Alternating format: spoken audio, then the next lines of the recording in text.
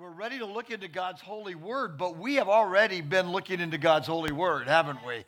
I mean, this worship service has just been, you've heard two messages, haven't you? Through the singing, it's been fantastic. And then Pastor Aldo got up. I almost walked out. I'm not needed. That was such a good message. Thank you. That was great. And but what a privilege. You're not getting off that easy, though. So we're going to look into God's holy word. And if you have your Bibles and you want to turn with us to Revelation 8 and 9, that's what Bishop has allowed me to look at with you today. And I am so thankful for so much of what this series is about. I haven't been able to listen to all the messages, but I have been able to listen to some of them. And I love the title of this series, Focused on the King Until the End, right? Yes. Focused on the King until the end. The end of what? The end of what? The end of human history. But the end of human history is the very beginning of what? Eternity for us. And so the reality of the name of this series is so powerful for us because it reminds us that we live in space and time and history. And we are creatures of history, but we are also creatures of life beyond history. And history is His story, isn't it? It is God's story, and that's what we've been singing about, worshiping Him about the name above all names. And so this series is so good, focused on the King until the end of human history, which is the beginning of our eternal history. And listen, we are going to have some great times in heaven. I want you to know heaven is the new heaven and the new earth, right? It's going to be more amazing. Guys, a lot of men don't look forward to heaven. You know, what am I going to be doing in heaven? I'm going to be, flying around, playing a harp. And I'm not musical. I want you to know. I love the worship of this church, but I can't sing. I can't carry a tune in a bucket. You guys are so loud, and I love it because it covers me up. But in heaven, it's not going to be just singing songs. It's going to be that. It's going to be worship. It's going to be great worship. But it's also going to be adventures for Jesus. It's going to be experiencing Jesus, experiencing the triune God. So it's a wonderful thing, and I love His focus in this series. I plan to focus on what's going on in heaven, the doxology, how Christ is our strength, and to be our focus no matter how ugly, hard, or frightening it gets. And that is so true. Jesus is always worth our focus and worship. Now catch this. Bishop told me this. My prayer is that the church is ready to endure to the end, but encouraged more than afraid of what they see in the book of Revelation. So Revelation can be a terrifying book. It's an amazing ride unless you understand and have your faith firmly rooted in Jesus Christ. It can be terrifying, but for us, it's not terrifying. For us, it's a map of the future, and it gives us great, great hope. So today, I get to look at the trumpets. And the trumpets are an amazing look ahead, the second sevenfold unpacking of God's judgments. Do you remember years ago the movie or the TV show Fear Factor? You remember that? As we think of the trumpets, this is going to potentially raise up some fear as we look ahead, but we'll see as we unpack it. And then if I don't unpack this the way your bishop wants it unpacked, then he has next week to clean up the mess, doesn't he? He can re-straighten all of this out. But Revelation is one of those books that has a lot of different interpretive lines. You can go a lot of different directions. So as we look at the seven trumpets, you can say, well, does this happen right before the end? And that's where the futurists look at this, and I think that is probably your position and the major position that this is happening at the midpoint of the tribulation. Others see this as something that is going on down through the church age, but certainly before the second coming. Those two views are not that incompatible. The bottom line is that these trumpets are expressing what's coming before the major final unfolding of God's judgment on earth. And so let's take a look at it. If you have your Bibles and you want to follow along, we've got an outline. I'm going to do my best to kind of just go through Scripture. I'm going to read it, I comment on it, and we'll just keep going back and forth on this. First of all, I want you to note the silence The silence before the storm of justice. Revelation 8, 1 through 5, the seventh seal, the prelude to the seven trumpets. When he, the Lamb, opened the seventh seal, there was silence in heaven for about half an hour. And I saw the seven angels who stand before God, and to them were given seven trumpets. Then another angel, having a golden censer, came and stood at the altar. He was given much incense, that he should offer it with the prayers of all the saints upon the golden altar, which was before the throne.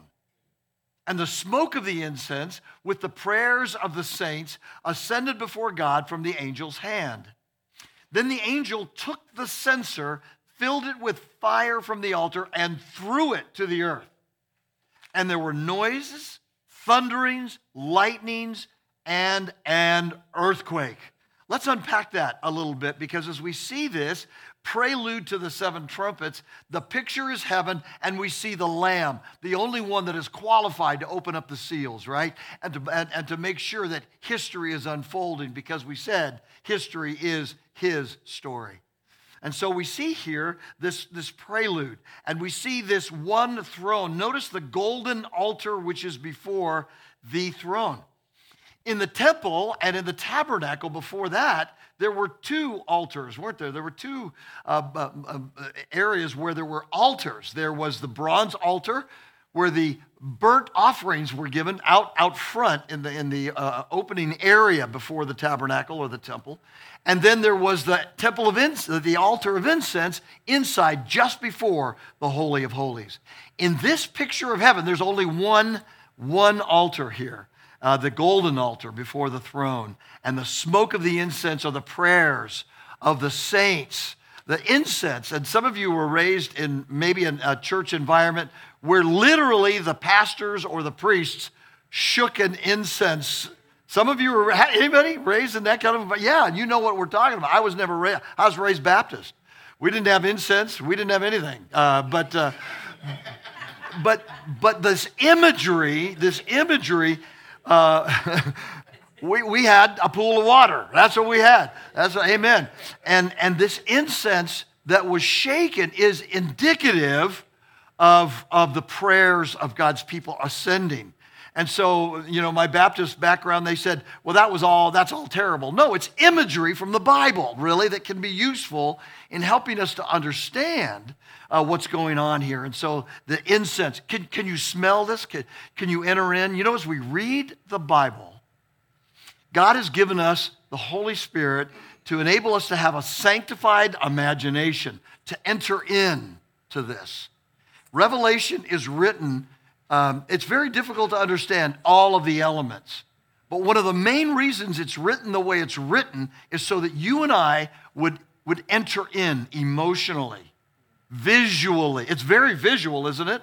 It's really like a movie, the book of Revelation is, so that we can enter in and we can experience the majesty of God and the prayers ascending and see it and feel it and worship God. The angels are the mediators of the saints in heaven at this time. But notice, there is silence in heaven. There is silence before the judgments of the trumpets unfold. And silence is indicative of a major change. That something is about ready to happen. It's like the other day when the hurricane was going off the west coast of Florida, and my wife and I went out for a walk, and it was muggy, and it was hot, and it was overcast. It wasn't raining, and it was still. And I thought, something's about ready to happen. And we didn't get a bad hurricane here in Central Florida, fortunately. We got some rain, but it wasn't bad. But you picture this silence. And those of you who have children know that you hardly ever experience that. But in a biblical sense, there's this pause, this suspense before something very dramatic takes place. And then the seventh seal opens, and we see the angels and the trumpets and the prayers and all of this. Notice, and we must keep in mind that whenever there is silence and there is a pause before God judges, that it doesn't mean that God is not intent on judging. It's important for us to understand that as we think of delay, we can't think of indifference. That God is holy, holy, holy. And what often happens in American culture today is that we think that everything is okay because God has not entered in and judged immediately. So it must be okay. I can sin all I want because God does nothing about it. No. Delay is God's grace. Delay is God's mercy, which are new every morning. And God's delay does not indicate indifference. He is still holy, holy, holy. And his judgments are about ready to take place. I want you to keep in mind something that comes out to me so much as I read this text and as I see the silence before the fire and all these things are cast down onto the earth. Very dramatic. Very sad at one respect. Notice that God's justice is in relationship to the prayers of God's people. A verse that already no doubt has been preached on here, Revelation 6, 9 through 11, under the fifth seal, the cry of the martyrs, right? And this stands out to me as so important. When he opened the fifth seal, I saw the altar of the souls of those who had been slain for the word of God and for the testimony which they held. And they cried with a loud voice. These are God's people who have suffered for the gospel, who have suffered for Jesus Christ. And they cry out, how long? How long, O Lord, holy and true, until you judge and avenge our blood on those who dwell on the earth? And so as we understand these judgments of God, it's important for us to sort of think about our connection with God's brothers and sisters that went before us, back even into the Old Testament times, who suffered for the faith. The Hall of Fame of Faith in Hebrews chapter 11. Isaiah, sawned in two. All of those that have suffered since the coming of Jesus, not because they didn't have enough money to pay the rent, but because they gave up their life for the King as the world was putting pressure on them to capitulate and turn away from the one King. And so these judgments are a response to God's people calling for God's justice. Don't we long for justice? We do. And because Jesus said in John 16:33, in the world you will have tribulation, but take heart, I've overcome the world. And so our brothers and sisters are crying out to heaven, and God hears the prayers of them. And that's why these judgments that are coming, these judgments that are coming are in response to the need for justice to be poured out upon God's people as well as to satisfy the holy justice of God. So the seven angels with seven trumpets after the prayers, the pouring out of justice begins. The angel took the censer, filled it with fire from the altar, and threw it to the earth. And there were noises, thundering, lightning, and earthquake. The judgment of our holy God begins to happen. So that's the first point. I want you to note the silence before the storm of God's justice is poured out. But then notice also that the justice that brings desolation. Now we're going to walk through chapter 8, verses 7 through 13, and chapter 9. I'm going to walk through this with you. You ready? All right, here we go. Let's take a look at this. I don't know how detailed, Bishop, you've been on this. Very detailed? Depends. All right, there it is. I'm going to be as detailed as I can, but not overly so. But we're going to walk through this here because the justice that brings desolation starts with the trumpets. What is a trumpet for? A trumpet signifies something significant is about ready to happen. Now, like I said, I can't sing. I can't carry a tune in a bucket. I don't play any musical instruments. How about that, sports fans? I just don't. I can't, but I know trumpets get your attention. When the king comes out, the trumpets are blaring, the king's coming, right? And that's what the whole idea of the trumpets is. Something is happening. The king is doing something. And so what we see here in these first four of the trumpets that blast is that we see that the king is bringing judgment on the earth, but the reality is it's restrained somewhat. This is not the full-blown final judgment. However you look at this, there is much restraint here. But notice that as we go through this, you will see something fantastic, and that is there is a direct relationship to what's going on here in Revelation to what went on back in Exodus during the plagues. And the trumpets and the Exodus plagues are connected. Look, first of all, at the first trumpet in chapter 8, verses 6 through 7. The vegetation is struck, hail and land on the crops. Does that sound like Exodus? Yeah, do you remember that plague back then, the seventh plague? The first angel sounded, and hail and fire followed, mingled with blood, and they were thrown to the earth. And a third of the trees were burned up, and all the green grass was burned up. This idea of a third shows restraint, doesn't it? It shows that God is not bringing judgment here in the trumpet judgments, the second sevenfold judgments in the book of Revelation after the seals. The third shows that God is not bringing total devastation and that there is restraint in what God does. The question is, how much of this is direct, shall we say, cataclysmic physical judgments from heaven on earth, or, as some would say, no, this probably is human warfare, humans against humans that God has overseen. It's hard to know exactly what is going on here, but we do know that God is behind it and orchestrating judgment on earth for human beings. Second trumpet, the seas are struck. Exodus 7, 20 through 25. Remember what happened to the water in the Nile River? What happened? Turned to blood. Yeah. And so we see a connection there. The second angel sounded, something like a great mountain burning with fire was thrown into the sea. That sounds like a volcano, doesn't it?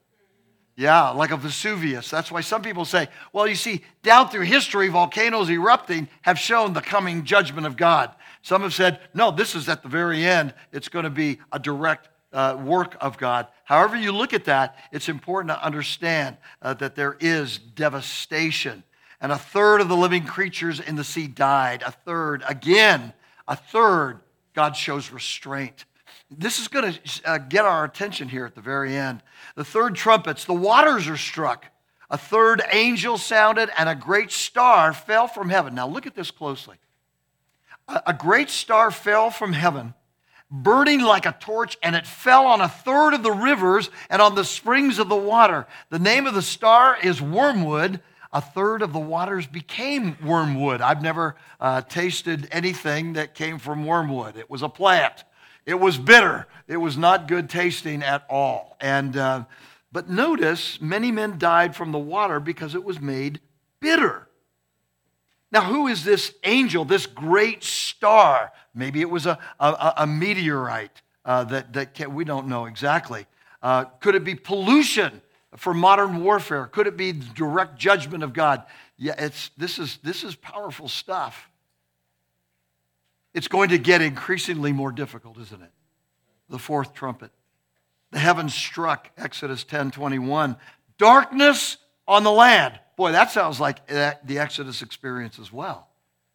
Then the fourth angel sounded, and a third of the sun was struck, a third of the moon, and a third of the stars, so that a third of them were darkened, a third of the day did not shine, and likewise the night. Again, is this something that God does at the very end? Is it human warfare? Do you remember when Kuwait was invaded years and years ago, and all of the oil wells were burning because of human warfare? The sky was darkened. Could this be what goes on the earth at the end times here? And that because of the human warfare, the pollution that happens, the man turning against men, the fighting, the burning of oil well, who knows what this is exactly? Or is this direct fire from God? I tell you, is this disturbing at all? It is, and it's meant to be disturbing to us. And I looked, verse 13, and I heard an angel flying through the midst of the heavens saying with a loud voice, woe, woe, woe to the inhabitants of the earth, because of the remaining blasts of the trumpet of the three angels who are about to sound. Whoa, whoa, whoa. When things are repeated 3 times, you know what? It's going to happen. There's great emphasis, as we said today. What do the angels say about God in Isaiah chapter 6? Holy, holy, holy. In the Hebrew way of thinking, emphasis is made through repetition. And you say, well, listen, we're at the 4th trumpet already, and now he says, wait, there's 3 more, and these woes are worse. Yeah. You see the ramping up? There is restraint among these trumpet judgments, but it is ramping up, and the woes are going to be greater and more cosmic as they go. Notice these 4 judgments. Revelation chapter 9. Then the 5th angel sounded, and I saw a star fall from heaven to the earth. Watch this closely with me. A star fallen from heaven to the earth. To him was given the key to the bottomless pit. And he opened the bottomless pit, and smoke arose out of the pit like the smoke of a great furnace. So the sun and the air were darkened because of the smoke of the pit. Then out of the smoke, locusts came upon the earth. Now let me back up. And those of you might be connecting with what he said. The angel sounded, and I saw a star fallen from heaven to the earth. Does that remind you of anything Jesus said?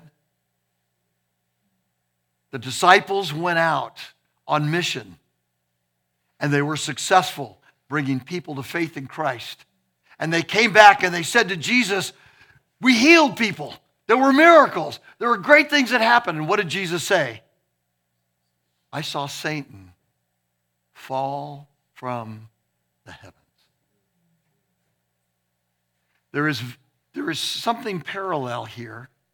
I saw a star fallen from heaven to the earth. To him was given the key, and it seems as though this may well be. Many Bible teachers see this as Satan, who is being used now by God to judge the ungodly on the face of the earth. Then out of the smoke, locusts came upon the earth. Locusts, in my mind, I've never seen a locust infestation. Have you? I've never seen that. But I have been out at my son's house, way out, and he lives out in Chuliota. And when the grasshoppers come out, there are grasshoppers this big. Have you seen those suckers? It's kind of like I'm moving out of Florida. I'm getting out of here when grasshoppers this big are coming. Now these locusts, the picture, as we will see, have a face of a lion. They're commanded not to harm the grass of the earth or any green thing or any tree, but only those men who do not have the seal of God on them. And so what we see is that God's people are protected in a unique way. What is that seal? I think that seal is at least, at minimum, the Holy Spirit that is on you and protecting you and me. And we are not being judged in this.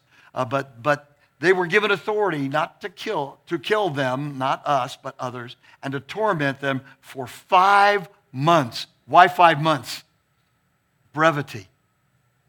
This shows that in this stage of God's judgments, he is not bringing the finality of it all on everybody.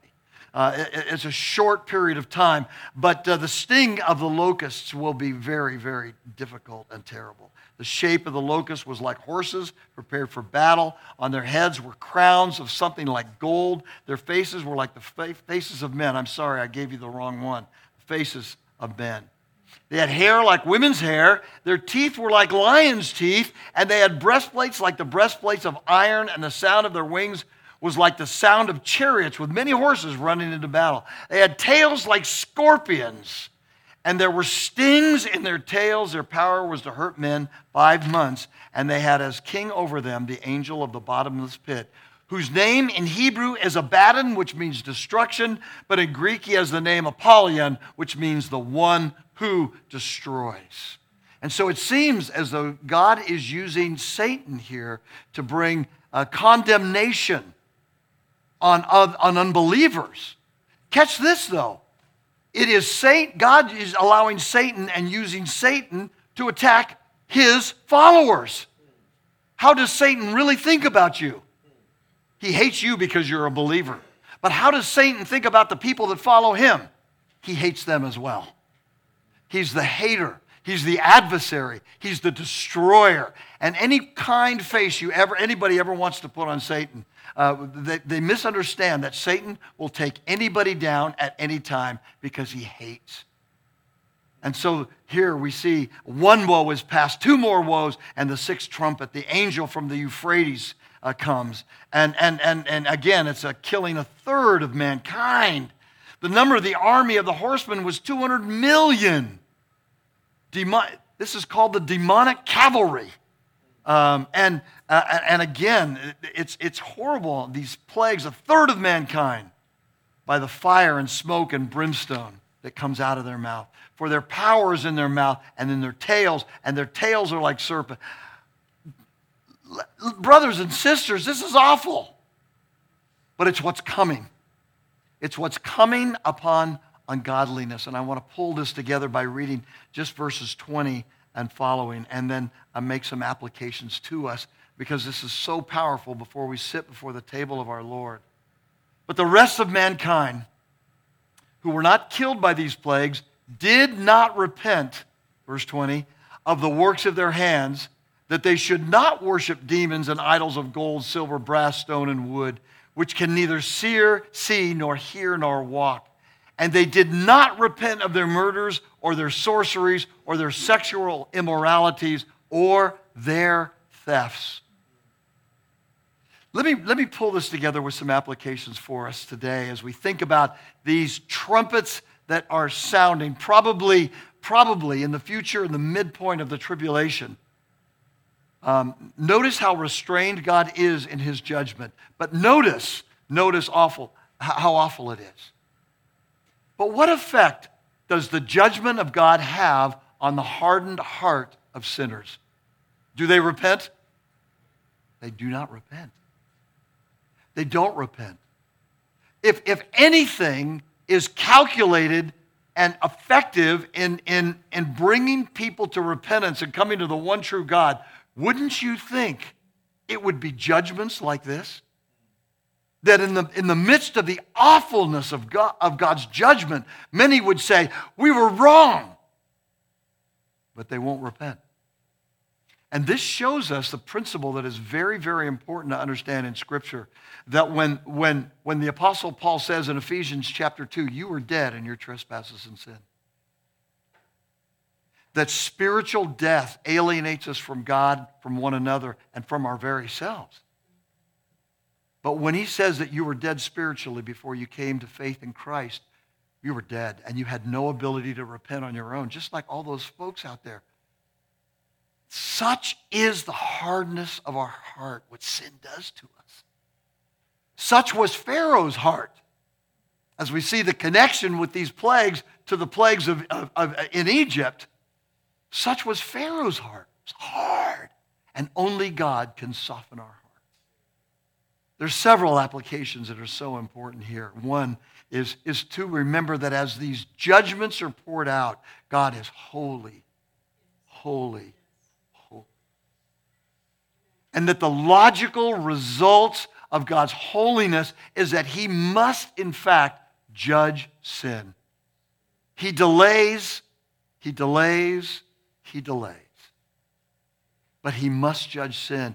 And so just as we were led this morning into times of worshiping the one name that is greater than every name, we understand that God deserves that so perfectly. And that he must judge. If you struggle with this judgment, and I struggle with it a little bit, I want you to know. I struggle with it a little bit. But I know it's because God is holy. And the longer I follow him, the more I see how holy he is, and I am not. And so this is all justified because God is holy. A second application that helps me understand the gospel in a deeper way is to understand if God is pouring out this wrath on unbelievers who rejected Christ and whose hearts are hard, think about how he poured out his wrath upon Jesus when Jesus came. If you've ever seen the movie, The Passion of the Christ, If you've ever seen that whole scene of the scourging of our Lord, if you enter in on Good Friday and you think about the awful sacrifice that Jesus had to endure for us, it's because God is holy, holy, holy, and he simply cannot sweep judgment under the rug.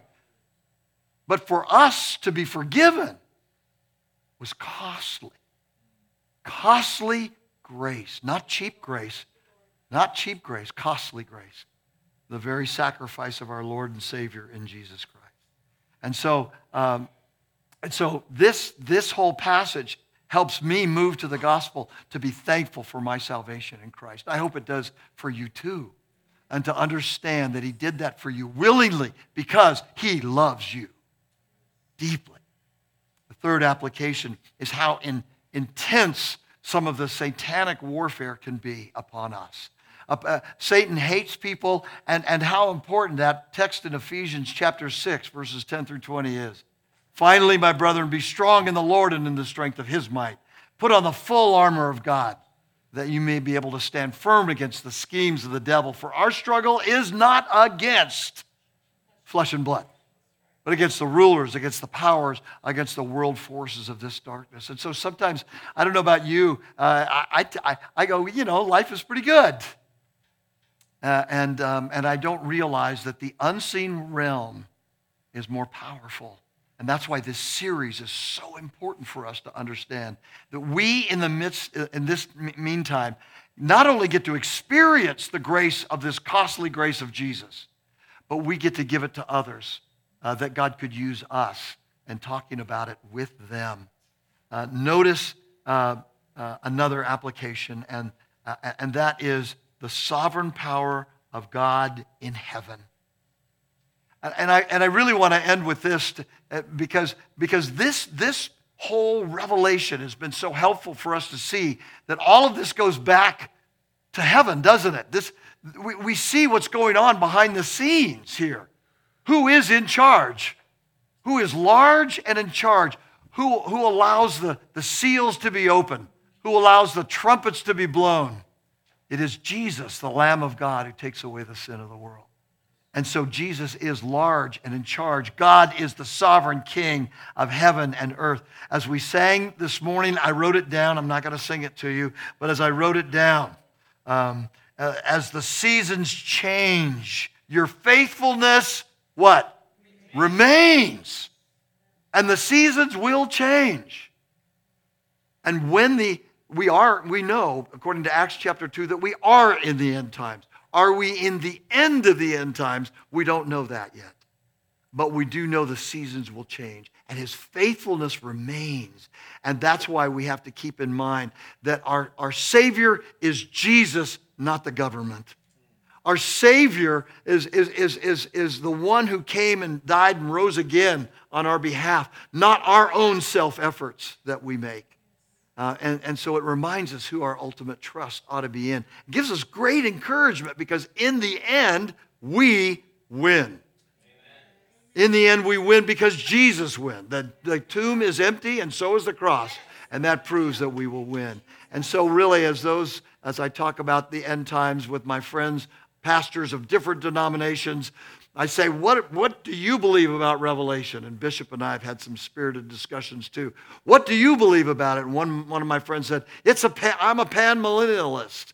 A panmillennialist? What do you mean by being a panmillennialist? And he said, I think it means it all pans out in the end. It does, that's true. It'll all work out because Jesus is alive. And so the verse that I want to leave you with today as I think about this text, as we go to the Lord's Supper, as Bishop takes over and leads us into that time, is really 1 John 2, verses 15 through 17. These verses, in light of all that is coming and all of the sovereignty of God and the goodness of God, reminds me of how great my salvation is in Jesus and how thankful I am. And so John says to us, love not the world, neither the things that are in the world. If any man loves the world, the love of the Father is not in him. For all that is in the world, the lust of the flesh, the lust of the eyes, the boastful pride of life is not from the Father, but is from the world. And the world is passing away. And also its lusts. But the one who does the will of God abides forever.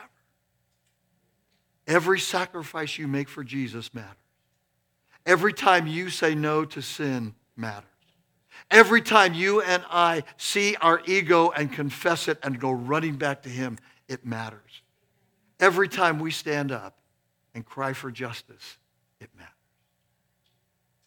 And so, brothers and sisters, I love you, I love this church, and I love Jesus, and Jesus loves you. So we should not love the world, but love him. Let's bow our heads and hearts in prayer, and Bishop will come forward. Father, thank you for this word that gives us hope. Thank you for how it points us to the future. Thank you, Jesus, for how it points us to your ultimate triumph. Thank you for your grace and your mercy.